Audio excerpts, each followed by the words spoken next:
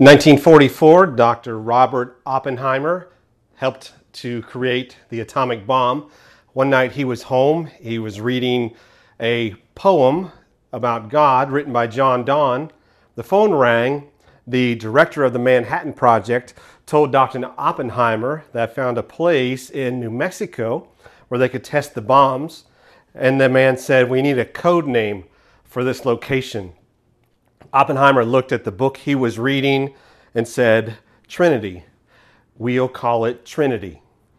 He was trying to come up with a name that represented power, and so he came up with a term that often describes God and says, let's talk about power. We're going to look at a different type of power here today, and what is the real power in our life. We live in a culture where we have at our fingertips all the information of the world and down through history on our phones. Our grocery stores, they have an average of 25,000 items. We can simply go down the road and pick up just about anything our heart desires. But we're going to look at something Paul says when it comes to what is true power. It's not about the things we have, it's about who we are. And we'll see that he gives an evidence that we are in the right place in what we talk about. This is Josh Hamilton, a well-known baseball player, had his well-known ups and downs with drug addiction. He said what had happened was several years back, early 2000s, he got hired and got a multi-million-dollar contract with Major League Baseball. Overnight, he became a millionaire. Very close to his parents. He was driving with them one day. They were hit in a car accident by another driver. His parents were badly injured. He was injured. They had to go to another state where they would spend time, weeks and months in rehab. He himself was not able to play baseball for several months. He said during that time, met some people, not the best influence by any means. He started to use cocaine. He became addicted, had these difficult ups and downs, relapses. He got free, then relapsed again several times. He got married, was clean for about 3 years, relapsed, his wife left. He himself was in a trailer with strangers getting high, considered his life. He left the trailer. His grandmother, he went to her home knowing she would welcome him. She saw him. He had lost 50 pounds. He could tell by the look on her face. She was shocked and heartbroken. But here's what happened. She welcomed him home. He went to sleep in her room. In a dream, the devil appeared and mocked him. He woke up terrified. Here he was, a multimillionaire baseball player, all this money, frightened, knocked on his grandmother's door and said, "I just had a nightmare. Can I sleep in your room?" Amazing. Next day, they talked about Christ. He read the Bible. He eventually submitted his life to Christ and found the peace and the answer there, the true power in life. But let's look what Paul says here in the book of 1 Corinthians, chapter 8, verses 2 and 3. "If any man think he knoweth anything, he knoweth nothing yet, as he ought to know. If any man loves God, this one is known by him." Now, I read this week that the average American overpays taxes by $5,000. We have a saying that ignorance is bliss. Reality is ignorance is pain. Ignorance is very costly. And Paul is going to talk about true knowledge here. And when he says, if any man think he knoweth anything, he's writing to the church in Corinth, and they're debating their opinions. He's not talking about theology, where we should know that we know that we know. Those are the non-negotiables. What Paul is talking about here in Corinth, they had different opinions about different things about their culture and how to address that, especially relating to pagan temples, which were everywhere in Corinth. Now, we live in a culture where people no longer seem to be able to discuss things. They debate things. They criticize the other side. Paul says, if any man think he knoweth anything, what he's talking about here is opinions centered on arrogance and pride. So, this statement here, this was from the 1700s, Albert Barnes. Knowledge, he says, rightly applied, will promote the happiness of all. Imagine if instead of all the things people think they know and try to convince others they think they know, if we just said, I want to promote the happiness and well-being of others, and not just a debate. This applies to individuals as far as conversations in our culture. This applies to marriages, where one spouse is going to say, if you just agreed with my opinion or my side of things. In religion, people constantly have debates. And again, Paul, nor am I talking about the non-negotiables, those we should know that we know that we know. But the things that are about people's opinions, if you could just agree with me, we'll see Paul says that that's not true knowledge. This is Millard Fuller. You may not know him by name. You'll know who he is here in just a moment, as I'm sure almost all of us will recognize the organization he's a part of. Now, he passed away a few years ago. What happened is he was a millionaire by 21. At 29, his wife left. He found her in another state, in a hotel, tried to convince her to come back. She told him, we've had all this money, we've had all this stuff, and it hasn't changed us, not for the better. It hasn't helped us to love each other, hasn't brought us closer. He said, what if I get rid of all the money? What if we make a new start and do something radical with our lives? She thought, what would that be? The next day, they went to a church to tell a pastor about their decision. The pastor said this, I don't think you have to give up everything. And Millard Fuller said this, it's not about us giving up everything. We are giving up. They had reached the end of their rope. They knew not where to turn. They discussed the gospel, and suddenly they found a new purpose in their life. Millard Fuller and his wife started Habitat for Humanity. Again, what is true power? What changes a heart? Again, Paul says, if you think you know something, you know nothing the way that it is meant to be known. The next part of that verse, again, you knoweth nothing yet as you ought to know. Paul is talking again about an arrogance and pride and saying, I'm right and my opinion's the only one that matters. That is a place of fear. As we've said many, many times, different people testifying to the same thing. This is Sir John Templeton, one of the wealthiest people of the 20th century. He was asked, what is the secret to wealth? What is the one secret? He said, simple. It's gratitude. Gratitude. You can have all the money in the world, but if you don't have gratitude, you're not wealthy.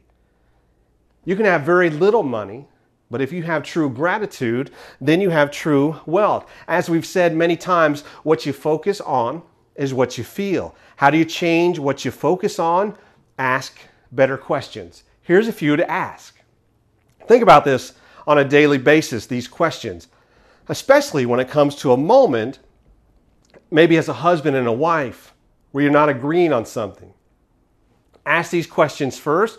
Do them out loud with each other. Do them alone by yourself.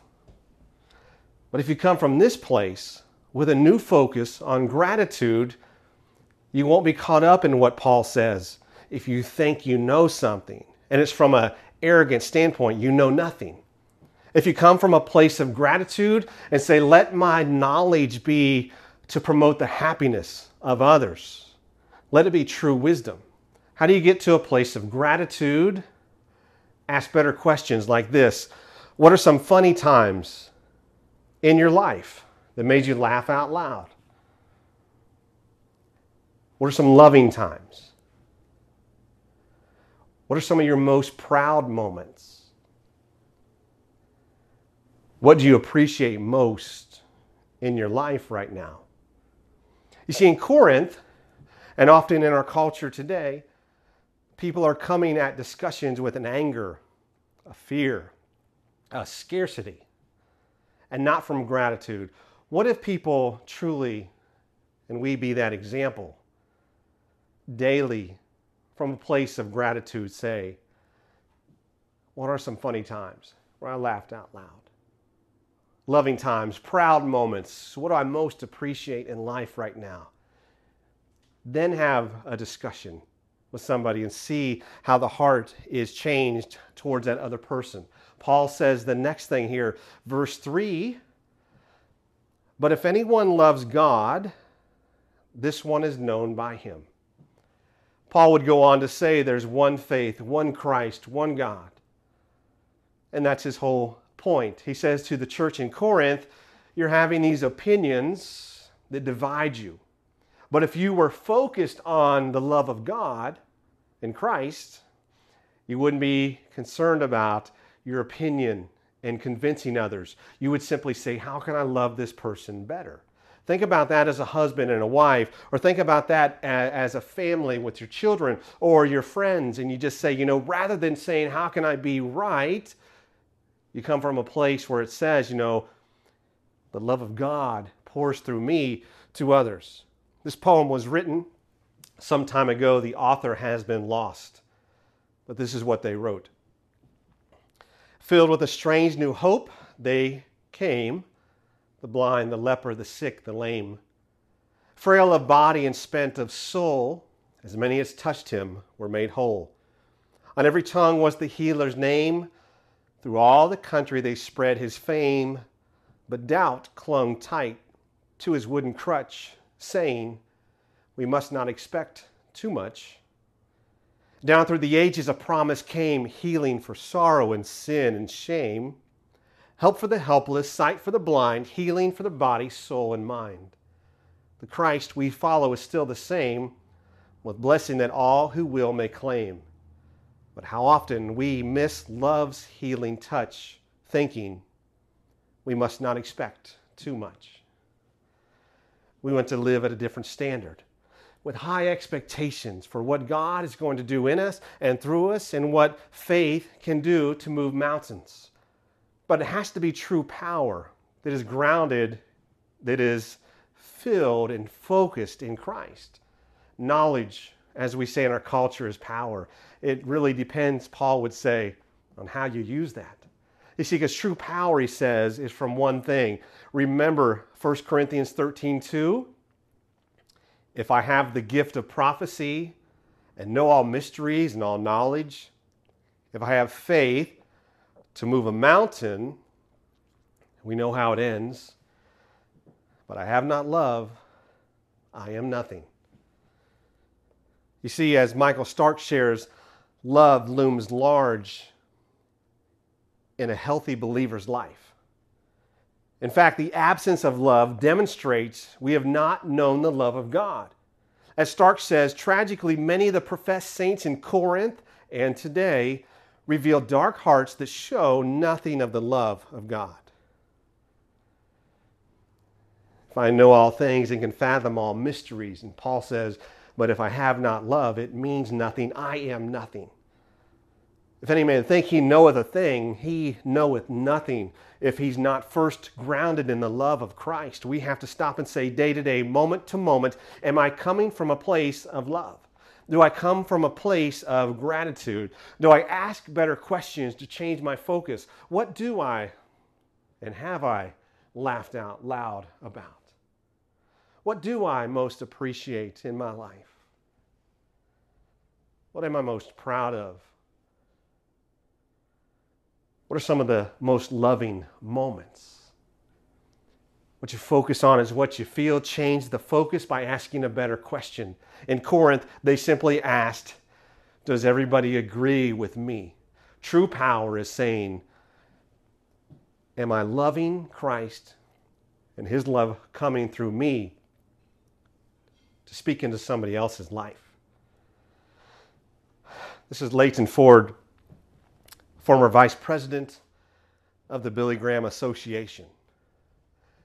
He would welcome people to the conferences often thousands of people in an arena. One particular day, he welcomed the crowd, walked off stage, and a man said to him, "Do you have any literature for a grieving parent?" Leighton Ford had lost his own child. So he said, I bonded very close to this man who had lost his child and shared some things with him and gave him some stuff to read. He said he went back on stage to introduce the next part of the conference. But he thought about that man and wanted to talk further. But he said, how can I find that man in a crowd of thousands of people? He walked back off stage, and then he saw that man standing alone in the grass. He went over to that man and said, I wanted to talk to you more about the gospel. And he said, the man looked at me and said, I am not worthy of the gospel. And Leighton Ford would share with him, then you are in the perfect place. Because when you can recognize that none of us come to the cross with anything to offer, we all come with just the brokenness and the sin. But here's the great part of that message is Christ then cleanses us and he then proclaims we are now joint heirs in him, sons and daughters of the kingdom. But the light should then shine through us into other people's lives so that, again, it's not about, you know what, here's my opinion, here's my time to try to convince somebody else of what I think, but rather it's saying, how can I love this person more? True knowledge is concerned with building other people up. Be in a place of gratitude. Change your focus. Change your questions. Change your very life. Paul says again, if any man think he knoweth anything, he knoweth nothing yet, as he ought to know, if the love of God is not in him. May our core be Christ. And true power come from a surrendered life unto him, and his love pour through us to bring light into other people's lives.